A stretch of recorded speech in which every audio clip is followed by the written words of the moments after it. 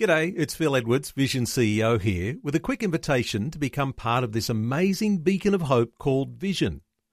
Together we can put our love into action to help people of all kinds build or rebuild their lives on the truth of God.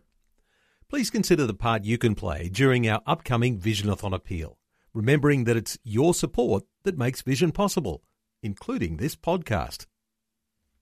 This podcast is made available by Vision Christian Media, thanks to the generosity of our supporters. Your donation today means great podcasts like this remain available to help people look to God daily. Please make your donation today at vision.org.au. You know what my response usually is, right? It's like, wait a minute, you're telling me you don't want to honor God, but you want Him to honor you?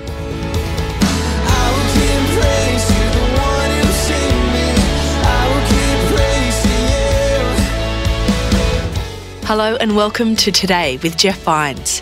Today we continue with the account of Shadrach, Meshach and Abednego and their example of being prepared for the dire situation they were placed in under Nebuchadnezzar's rule. But Nebuchadnezzar learned a lesson himself over in chapter 4 when he said, I, Nebuchadnezzar, praise and extol and honor the King of heaven, for all his works are right and his ways are just, and those who walk in pride he is able to humble.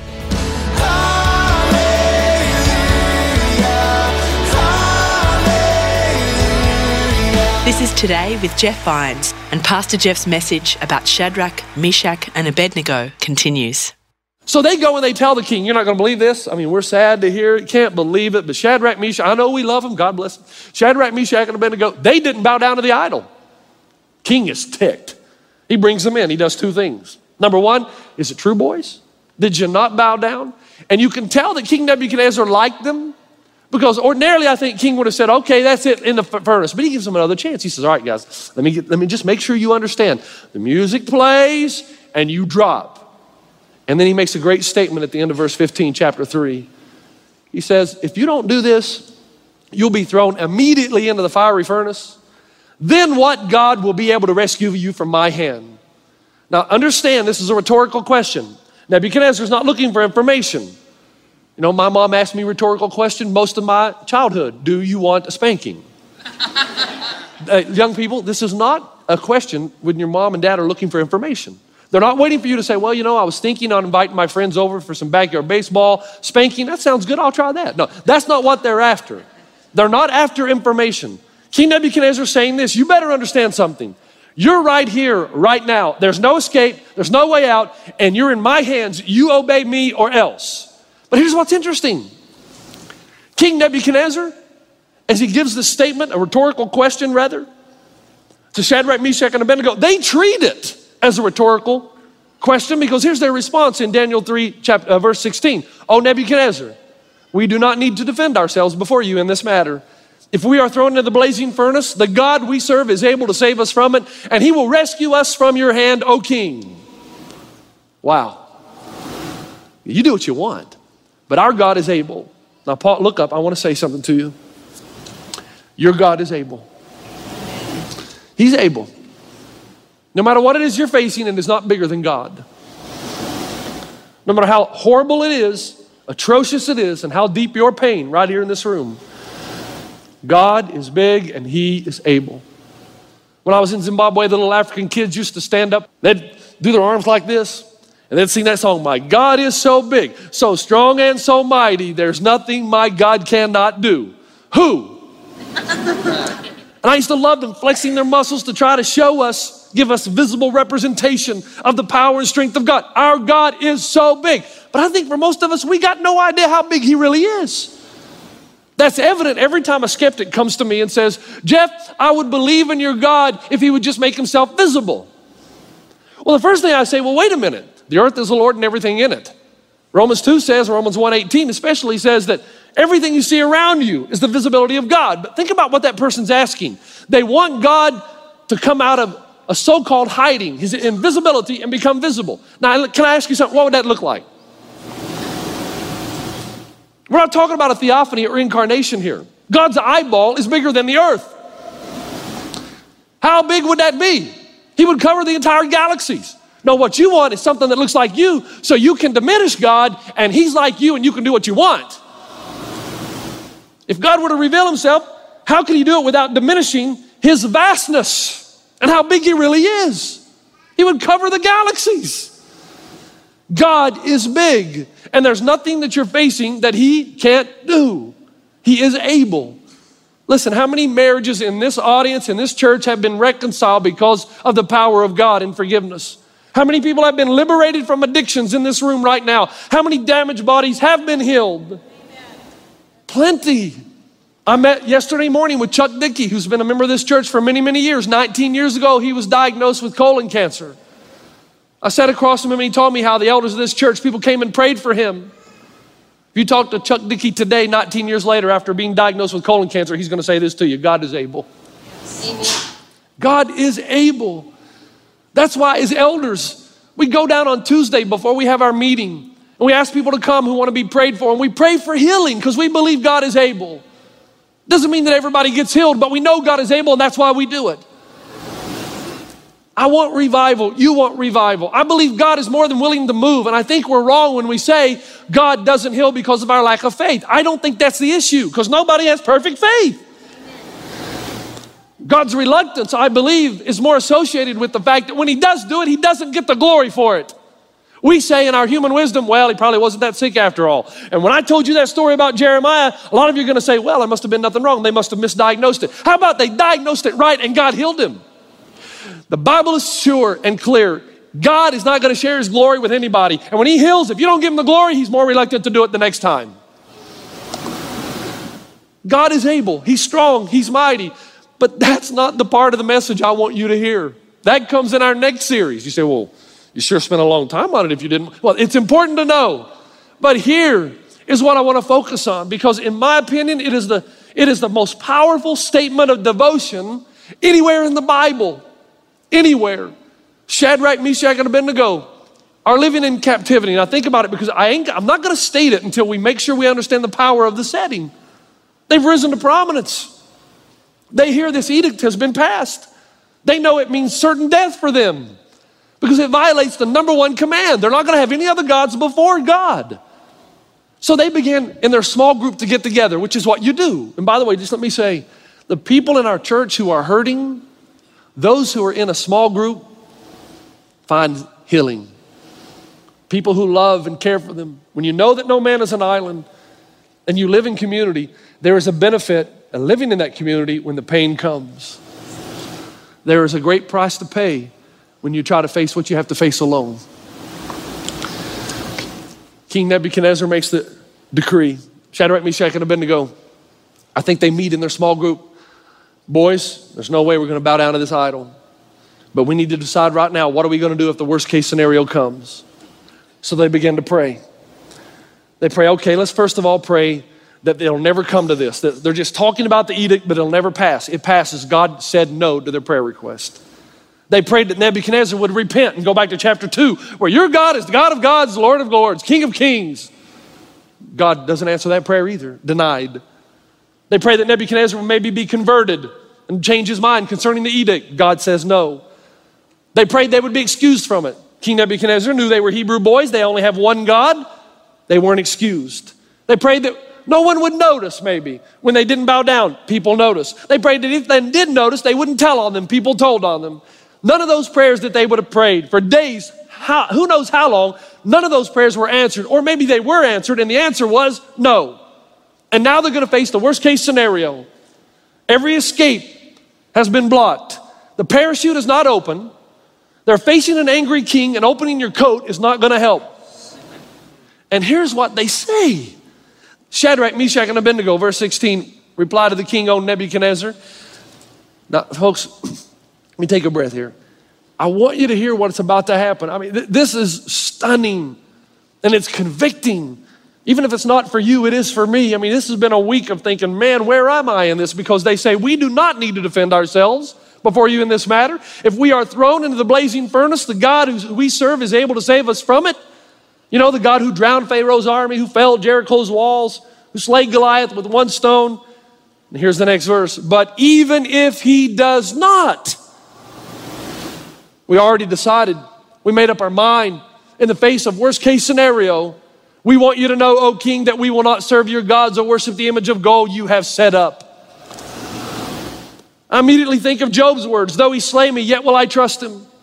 They're saying, if God does not deliver us and if we burn in the fire, we're still not going to worship, serve, or bow down to your God, King Nebuchadnezzar. I look at that and I think, man, that is not my life. Remember what I told you, don't put me on the pedestal. I keep telling you that. I'm just like you, we're in this together. That's not my tradition with God. My traditional conversation with God goes something like this. Oh God, if you'll just do this one thing, then I'll do this. If you'll get me the girl, if you'll get me the job, if you'll get me the promotion, if you'll heal the cancer, if you'll save my child, if you'll do this, then I'll go to church every week. I'll never ask for another thing. I'll start tithing. I'll even serve in the children's ministry. If you'll just get me out of this. That is the way I work with God. And it's the way you work too if you're honest. You may not say it, but you think it. That's why Jesus in his earthly ministry said, I did not put my faith in their faith. As long as their faith was based upon Jesus performing a miraculous sign, Jesus said, I did not put my faith in their faith. Man, this is hard. Is my faith in God and my faithfulness to God contingent upon anything? Where's the line that I say, all right, God, I'm with you up to this point, and then you're on your own, and I'm leaving you? This is Today with Jeff Vines and his message, Shadrach, Meshach and Abednego. We're hearing about being prepared for life's unpredictable events and putting our faith in God no matter what happens. I went to Bible college. I had a professor that looked like Moses. White beard, white hair, a 7 o'clock class on the life of Christ. And when you walked into his classroom, you wanted to take your shoes off. You felt like you were on holy ground. When you passed him in the hall, you kind of stepped aside a little bit. You didn't want to touch the garment of the holy man. Everybody loved this guy. But let me tell you, he had a little niece who was diagnosed with leukemia. And everybody went over to his house to pray for her. And he was positively confessing in a good way that God was going to bring the healing. He said, I already praised God for the healing he's going to bring. And his niece died. After long days and weeks of prayer, I watched this man change. I want to be careful here because I think all of us would go through some change, wouldn't we? We lose somebody we love. That's natural. But I never saw the recovery. He never was restored to that. And I can't help but to ask the question of myself, what prayer, if God didn't answer it, would change me in my devotion to him? You know how many women, middle-aged, I'm middle-aged so I can say it now. How many middle-aged women I've counseled over the years who come in and say, you know, Jeff, I love this man. I know he's asking me to cross some boundaries I shouldn't cross, but I'm afraid if I don't, then the relationship will end and it might be my last chance at love. And you know what my response usually is, right? It's like, wait a minute, you're telling me you don't want to honor God, but you want him to honor you? You honor God right here, and he is more than able to provide a man that will love you, that will really love you for who you are rather than your performance. But I'm going one step later. Well, there's a step beyond that. What if he does not? What if God does not provide another man? And you lost this one and another one doesn't come along. Is your faith and trust in God and doing what is right contingent on how God does deliver? I met an inventor in Savannah. Got all the pastors together. I want you guys to pray that my invention works, because when I make a lot of money, I'm going to tithe to the church. Every time I hear that, here's my first question. Are you tithing now? It's not about equal giving. It's about equal sacrifice. Are you giving out of the little that you have now? That'll tell me what you'll do in the future. Oh, but if God will just do this. But Jeff, you don't understand. I can't live. I can't go on. If God doesn't do this, Jeff, I can't make it. That's dangerous. You know why? Because now you're committing idolatry. You're bowing down to the statue. There is something that you're given higher worth to other than God. Worship. You're worshiping an idol. And make no mistake, when God knows that, he reserves the right to take you to that line where your commitment is drawn and try to press you over it to see if you'll still be faithful. But Jeff, my heart is breaking. Why would not God intervene? I love this man, or I love this woman, or I love my father, I love my mother. That it looks like they're not going to live. They're good people, Jeff. Why would God not release his divine energy and heal them? And let me tell you the answer to that. I don't know. No one does. But Nebuchadnezzar learned a lesson himself over in chapter 4 when he said, I, Nebuchadnezzar, praise and extol and honor the King of heaven, For all his works are right, and his ways are just, and those who walk in pride he is able to humble. Nebuchadnezzar says, you may not know now, but one day, if you could just look into the future, you'll know why God brought all this together, because he will work everything together for good for those who love God and who are called according to his purpose. It might hurt at the time. It might. That's what makes these Old Testament characters on this trip so interesting. You know, they were all pretty, let me just say it. I know it's going to be a little offensive. They're all pretty rotten sinners. If you read the life of Abraham, yes, he did some good things. He did a lot of bad things too. For instance, like lying and saying his wife was his sister and other men slept with her. That's pretty bad. Moses, Abraham, Paul, all of them. They were just real people like you and me, but the difference is when God asked them to do something, they did it, that big thing, even though it was crossing the line, and even though they had no idea how it was going to turn out, they did it. The Apostle Paul sat in a prison for 2 years. He prayed to be released. He died. Every disciple became a martyr. I'm sure they prayed for God to spare their lives. They died. They didn't know why, and they probably wondered, there's so much good work I could still do. And God said, here is the ultimate work for you. You're going to die for your faith. I don't know why, but I know this. When I take my dog Milo to the vet, it's the only time he fights me. He starts smelling. He says, I've been here before. I don't like this place. And he starts backing up. And he's a big dog. My dog weighs about 100 pounds now. And he's backing up and I'm pulling. And what he doesn't know is I'm really trying to accomplish good, aren't I? But he doesn't know that. Now listen, if the difference in knowledge and understanding between my dog and me is that great, how much greater the distance of wisdom and knowledge between me and my God? I don't know, but I do know this.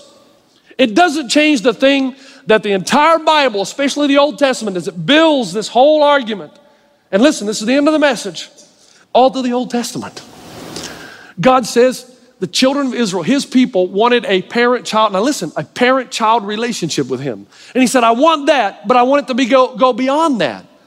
I need you to listen because some of you have never gone beyond this. Never. You're still infants in your faith. You're still saved because that's by the blood of Jesus on the cross, but you're still infants. You know what a child does, right? My son Delaney, my daughter Sion, when they were little, when they wanted something from dad, they each went about it a different way. Delaney would clean his room, spotless. Come and look, Dad. I'd see it, and then I'd say, okay, what do you want? Sion didn't have to do any work. She just would come and sit on my lap and bat those big blue eyes. I love you, Daddy. You look around the room, all the girls right now are smiling. Our secret's out. But what happens when you say no? Then they slam the door and say what? As they get teenagers, I hate you, Daddy. You don't understand. Right? God says, that's the way you are with me. I give you so much, then I don't give you the one thing that you think you deserve or you're entitled to. You slam the door and say, I hate you, Daddy, and walk away. God said, Dad, you got to go past that. I'm looking for a marriage, not a parent and child. I'm looking for commitment through better, for worse, for richer, for poor, in good deeds. Till death do us part, or in this case, unite. I'm looking for somebody who's committed to the very end, even when they don't understand things, that they will trust me in my faithfulness, that I will have the ability, and in fact, will exact this whole plan of working everything together for the good. I'm looking for those type people, the type of people that say, even if he does not. Some of us, we've never gone past that because the marriage works both ways. It's a commitment on both sides. You say, Jeff, I don't know if I can do that. Well, hold on a minute. That's what God does with you. I'm sure there's never a day that goes by that you don't do what God wants you to do, right? And yet he doesn't leave you. Stays right there with you. You blow it really badly. God doesn't leave you. Not sitting up there with an eraser to erase your name out of the book of life. He's committed to you. And here's what God asks you. Are you committed to him? When he doesn't do what you want him to do, are you willing to trust that he's on the throne? That's why these Hebrew boys could do that. They believed in a sovereign God who had a plan. And even though we might be called upon to endure some pain, we always got to remember though, don't use that as a comment. God is able. I still tell every one of you facing it, God is able and can do it. What I'm asking you though, what if he doesn't? If he does not, are you still going to worship and praise Give your life to him. I want you to look at James chapter 1, verse 12 as I close. Look at this. This is how James put it. Another thing you might say, well, what's in it for me? Well, remember what's in it for you, an unshakable kingdom. That unshakable kingdom that you're a member of, isn't it true that, listen, that your prayer request, that you be healed of your cancer, that your relationships be restored, that everything that is important that you pray for, isn't it true that the answer is, listen, always yes. Just maybe not now. That's what it means to be in the unshakable kingdom. All diseases healed, all relationship restored, all significance gained. No more crying, mourning, or pain. But in James 1:12, he says, blessed is the one who perseveres under trial, for once he has been approved. That Greek word is to hold a diamond up and to see if it's the real thing or not. To suggest that the trials we face in our life is God's way of maybe not giving information to himself, but reminding you of who you are, that you are the real deal. Because the real deal remains committed when God doesn't give you what you think you want. How is the real person approved? He will receive the crown of life, which the Lord has promised to those who what? Love him. God is after a love relationship between you and him. And that's the question I had just as we start. Do you love him? You say, Jeff, it sounds like to me that I'm facing the worst case scenario and your advice to me is suck it up and take it like a man or a woman. No. But we have to start with this. Before we question God, question your allegiance. Are you in this for the long haul? And I'm begging some of you, man, to move past the infant relationship, the child parent, move past it into the commitment for life. And the only way you're going to be able to do that is if God gives you a revelation. You say, what? Well, if you really want to love God the way he wants to be loved, he's going to have to give you a revelation of himself, and you're going to have to understand the depth of his love that you might be able to reciprocate. So here's what I'm asking you to do. Here's your take home. I want you to pray for the next 30 days that God would reveal himself to you in a very special way. I want to read the emails of people who really commit to this 30 straight days. jeffv@ccvnow.com. I want to know what happened. I want to keep my file.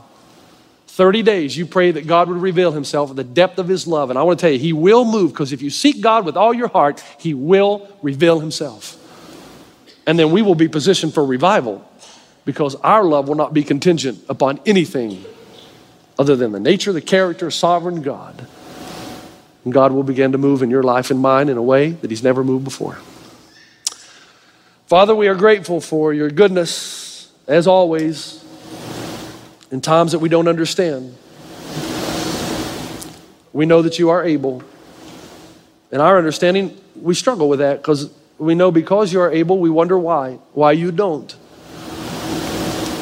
And Father, you confront us with this question of our love in the marriage relationship, for better, for worse, for richer, for poorer. Are we in this for the long haul? I pray for forgiveness where our faith is shallow, where our trust is weak. And I pray for those who are hurting, you would remind them this morning that you are able. In Jesus' name.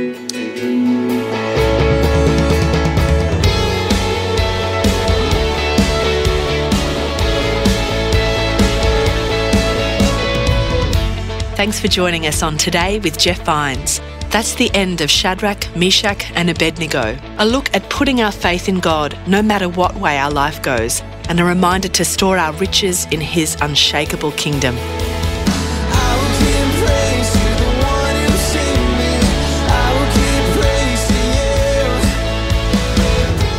Today with Jeff Vines. Just another way Vision is connecting faith to your life.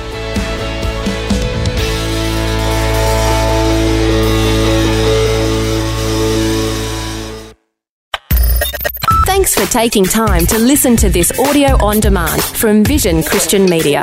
To find out more about us, go to vision.org.au.